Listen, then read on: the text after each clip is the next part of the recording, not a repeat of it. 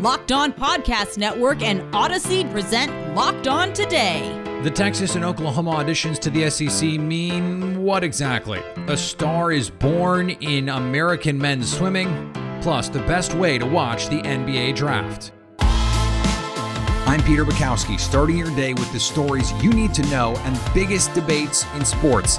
You're Locked On Today. Searching all major sports. Found. Let's start with the biggest story.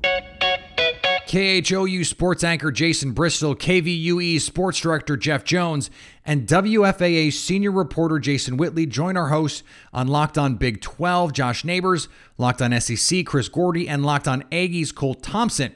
The Longhorns and Sooners have made it official. They want to join the SEC. Texas A&M has made it clear they don't want them there. If it happens, what would the mega conference look like? What would the bigger SEC mean for college athletics? Senior reporter from WFAA TV in Dallas, Jason Whiteley. Now, let's start with you, Jason. You reported that tomorrow we'll be having a vote. The SEC will have a vote on whether to allow Texas and Oklahoma in.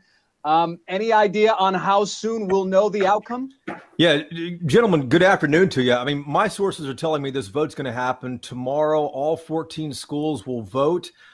My folks who have been in on the inside of this are pretty confident in saying that they think it will likely be a 14-0 vote on this, on allowing Texas and OU in. And then immediately after this vote happens tomorrow afternoon, we are expecting a statement from the SEC announcing this. So when you think about it, this whole thing is likely done tomorrow.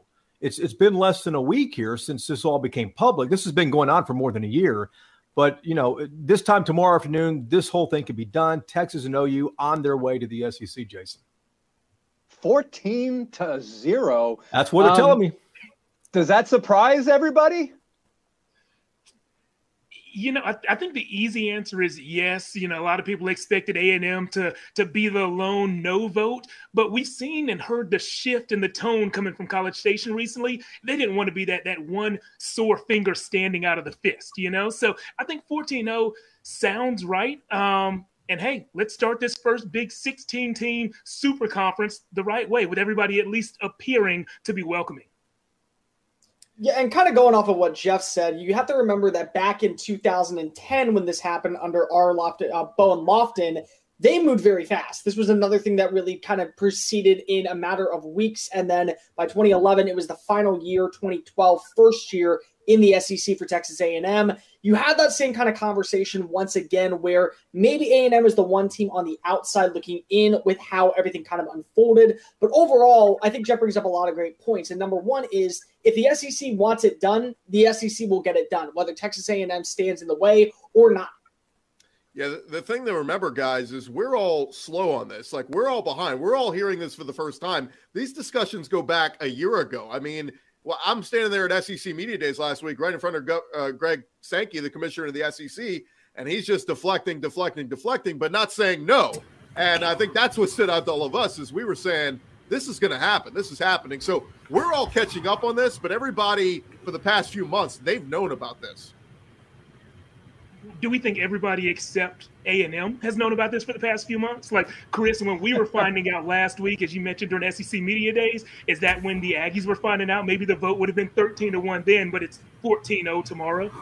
Yeah, that's what it sounds like. I mean, because Ross Bjork, the athletic director for Texas A&M, he came out and said last week, we prided ourselves on being the lone school in the state of Texas that's in the SEC. And so about 48, 72 hours later, we heard kind of a retraction saying, we look forward to welcoming anyone. And so you can see they kind of got to the Aggies at that point. Well, I also think you got to consider this in a little bit of a way that maybe there were people at Texas A&M who did know about it, but maybe it wasn't Ross Bjork and, of course, Jimbo Fisher. Maybe those were the two who had no idea that this was going on. Maybe the team, the school president Miss Kathy Bates was able to know that this was something that was in the works for a while. You don't know exactly who knew what, and maybe that was why there was such backlash from Ross Bjork during that Call My Mom segment, because of maybe he was left in the dark, but not by the SEC, but rather by his own school. Locked On Today is brought to you in partnership with Odyssey, your new home for music, news, sports, and podcasts. Download the Odyssey app today. Coming up, no, Lady Gaga not involved, but a star is born for the American swim team. That's next. Today's episode is brought to you by Rock Auto. With the ever-increasing number of makes and models, it's now impossible for your local chain auto parts store to stock all the parts you need. Why endure often pointless or seemingly intimidating questions and wait while the person behind the counter orders the parts on their computer, choosing only the brand their warehouse happens to carry? You have computers with access to rockauto.com at home and in your pocket. So why would you choose to spend 30, 50, even 100% more for the same parts from a chain store or car dealership? Go explore their easy-to-use website today and find the solutions for your auto parts needs. Go to rockauto.com right now and see all the parts available for your car or truck, and write Locked On in their How Did You Hear About Us box so they know we sent you. Now, here's what you need to be locked on today.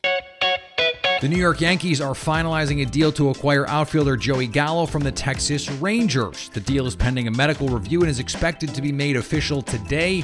The Rangers will receive right-hander Glenn Otto, second baseman Ezekiel Duran, shortstop Josh Smith, and second baseman outfielder Trevor Hoover from New York, sources told Jeff Passan. 4 Washington National players and 8 staffers have tested positive for COVID-19, forcing Major League Baseball to postpone their game against the Phillies Wednesday night. The postponement came one day after National star Trey Turner exited the game against Philadelphia in the first inning following his positive test for the virus. Sean Payton expressed frustration Wednesday night over the fact that New Orleans Saints receiver Michael Thomas did not have ankle surgery until June. Well, look, he said, it appears we're going to have to spend some time without him. It's disappointing, and we'll work through it with the other players that are here, but the surgery took place, and obviously we would have liked that to happen earlier than later, and quite honestly, it should have. Looks like the post-Drew Brees era in New Orleans is going awesome. That's what happened last night. Here's what to look for tonight on betonline.ag. The NBA draft is finally here. Cade Cunningham still a minus 2,500 favorite to be the number 1 overall pick. Evan Mobley at 10-1, Jalen Green 10-1, Jalen Suggs 14-1, Jonathan Kuminga at 20-1. For all your NBA Finals, Major League Baseball, Olympics, and golf lines, betonline.ag has you covered. Sign up today for a free account at betonline.ag and use the promo code LOCKEDON for a 50% welcome bonus. BetOnline, your online sportsbook experts. Here is another story you need to know. Every year, the Olympics draw us in with the personal stories. It doesn't have to be the feature story with the slow piano music. It can just be a person or a moment that captures our attention. And on Wednesday night, we got some more of those. Joining me now from Care 11 in Minneapolis, Dave Schwartz. And Dave, you were at Regan Smith's. We were with their family earlier this week. You were with them again last night. And while Regan came up short, this was yet another outstanding performance for the young American teenager. Yeah, and it was a much different kind of atmosphere tonight. I think this was not her best event. In talking to her dad, and I think if you kind of handicap the field a bit, it was going to be a race for silver. And she did not have a first great turn watching, and she kind of got off the wall, and they were a little concerned. But her last 50 was one of her best times. I think she actually finished the race in her best time ever, and they just erupted. It was great. It was a really neat moment because obviously coming off the 200, the backstroke rather, the other night, there was some, obviously they were happy that she got a bronze, but there was some disappointment because I think she was a favorite to win the gold. So this was what she really needed, as her dad told me. This is what she needed to kind of finish off her games and get her ready for her Stanford career, which is where she'll go next year. So she's not completely done yet. There is a chance that she could probably still swim in some relays in the end of this week and next week. But for her and her family, winning silver in this event, I don't think is something they were counting on. So it was a really pleasant surprise. And speaking of surprise and that sort of buoyant emotion that these games can bring to these competitors, Caleb Dressel, we thought coming into the games he would be a potential star coming out of them. He's got the tattoo sleeve. He's got the Olympic rings on the forearm. He goes out and delivers his second gold in the 100-meter free, gets emotional after it, the moment with his wife. What did you see there? Well, it's just so neat. I mean, this is what we live for the Olympics. It's these moments that you talked about. And Caleb Dressel referenced it a little bit, that he's had a bad year. In fact, Reagan Smith's dad was talking about that too. I don't know all the details, but I know that it just wasn't a good year for him. And this is something that he really wanted. And then, of course, they put him up there so he can have he talks to his family, and they're going crazy. I will tell you, we were still at the watch party, and everybody there was tearing up. It was just such a great moment. Obviously, to win in the manner that he did, it was down to a split second. He was just able to touch the wall first. And so that's what you live for in the Olympics, and that's what we all love. It's getting kind of drawn into these moments, and Caleb was very emotional, couldn't really get words out other than just kind of tearing up and crying and telling his wife that he loved her. And those are the moments that you love in the Olympics, and you can't get enough of them, and there's still more to come, but that was definitely a special one.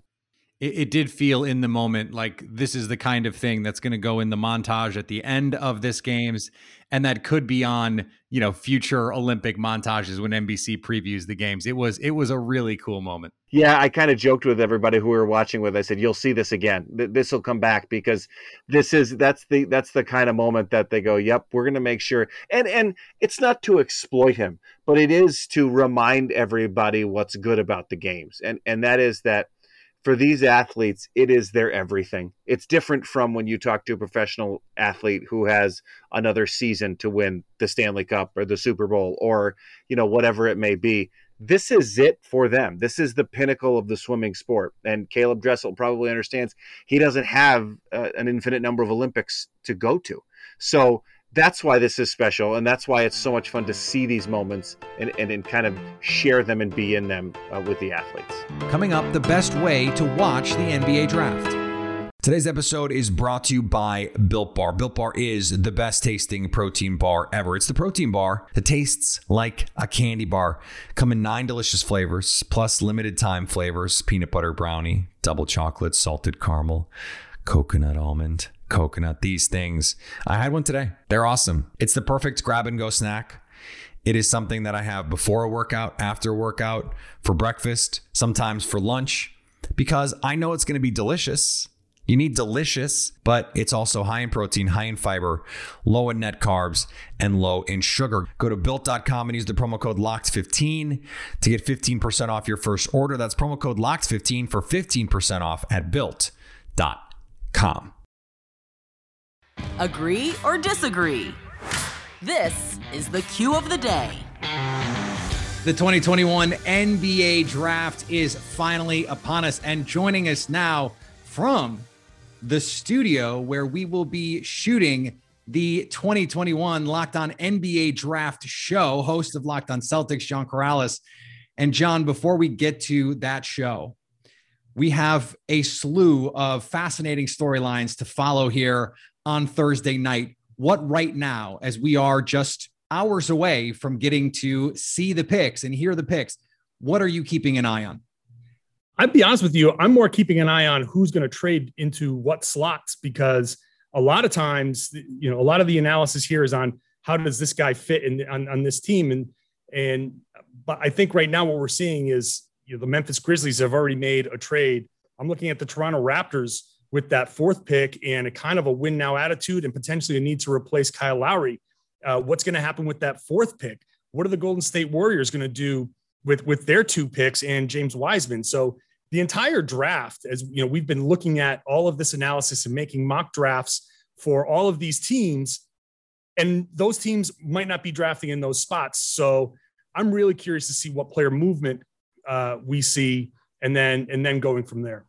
Is there a team you're most watching going, hey, this team could be the team to look for here? The Warriors have a couple picks in the lottery. The Magic have some picks. We've heard the Grizzlies want to move around OKC. What are you keeping an eye on there? My number one team, those are all teams that you're looking at, and they could easily make trades. My number one team is the Toronto Raptors at 4, and I think the new rumors of Shai Gilgeous-Alexander and the Oklahoma City pick, they're trying to get Cade Cunningham. Okay, so if Detroit decides that they think, hey, the drop off from number 1 to whatever other picks they get isn't so bad, plus Shai Gilgeous-Alexander gives us a nice point guard, a really good point guard to move forward, that they might make that deal. But I feel like having gotten the number 1 pick, finally, they're just going to do the thing they're supposed to do and draft Cade Cunningham, which leaves OKC just kind of in a spot where they have a guy that is about to become a restricted free agent after this season and has value, and they're still looking to get into one of those slots where you're going to get a really high level player, potential multiple time All-Star. So that 4th pick, like I said before, with Toronto trying to replace Lowry, and you can get a Jalen Suggs. Oklahoma City can get a Jalen Suggs to replace Shai Gilgeous-Alexander. Shai goes over to Toronto. That gives them a win now player. They can also draft somebody for the future. I think Toronto can really be a player here. So I mentioned the draft show. You guys are going to be live in studio with just a myriad of talent to bring to bear for all of this. Take me through what that show is going to be. So this is going to be more for the video folks here, but we are on a set at the WFAA studios in Dallas, Texas, one of our Tegna stations. And I will be here. Behind me, for those of you watching on video, is Rafael Barlow, who's I call him our up and coming high upside star. And deep in the background for people who are watching is Chad Ford back there, who is our legend. I'm just here to tell them, hey, it's your turn to talk. I'm not going to be offering much more than point guard duties here, but it's going to be a lot of fun. Over in the corner for people watching is going to be a green screen. That's TV magic. That's Chad Ford's big board for our day. It's going to be a lot of fun. We start at 7 p.m. and we're going through the draft, through the second round, analysis that you're not going to be able to find anywhere else. Obviously, with all of our local hosts, our local experts, those are the boots on the ground that know their teams better than anybody. So there's not going to be another place out there, no matter who you tune to, that's going to give you this level of coverage. I'm honored and excited to be part of it. And if you play your role as point guard well, John, the Celtics might offer you a 10-day. Look out. Look, that's all I need is a 10-day. I can make that money go far. The first ever Olympic women's 3-on-3 basketball gold medal team is here. The U.S. squad of Stephanie Dolson, Alicia Gray, Kelsey Plum, and Jackie Young got it done, beating the Russian Olympic Committee squad 18-15 for the title. Plum secured the team's lead with 5 points early. The Las Vegas Aces star, whose Tokyo triumph came after rehabbing from a torn Achilles tendon last summer, led all scorers in the tournament. She finished with 55 points over the course of the 5-day event, in which Team USA played 9 games and only lost 1. Now that you've got the news, go make some money. Listen to Locked On Bets. Download and subscribe wherever you get your podcasts. Coming up Friday, who won or lost the NBA draft? So at least until tomorrow, stay locked on today.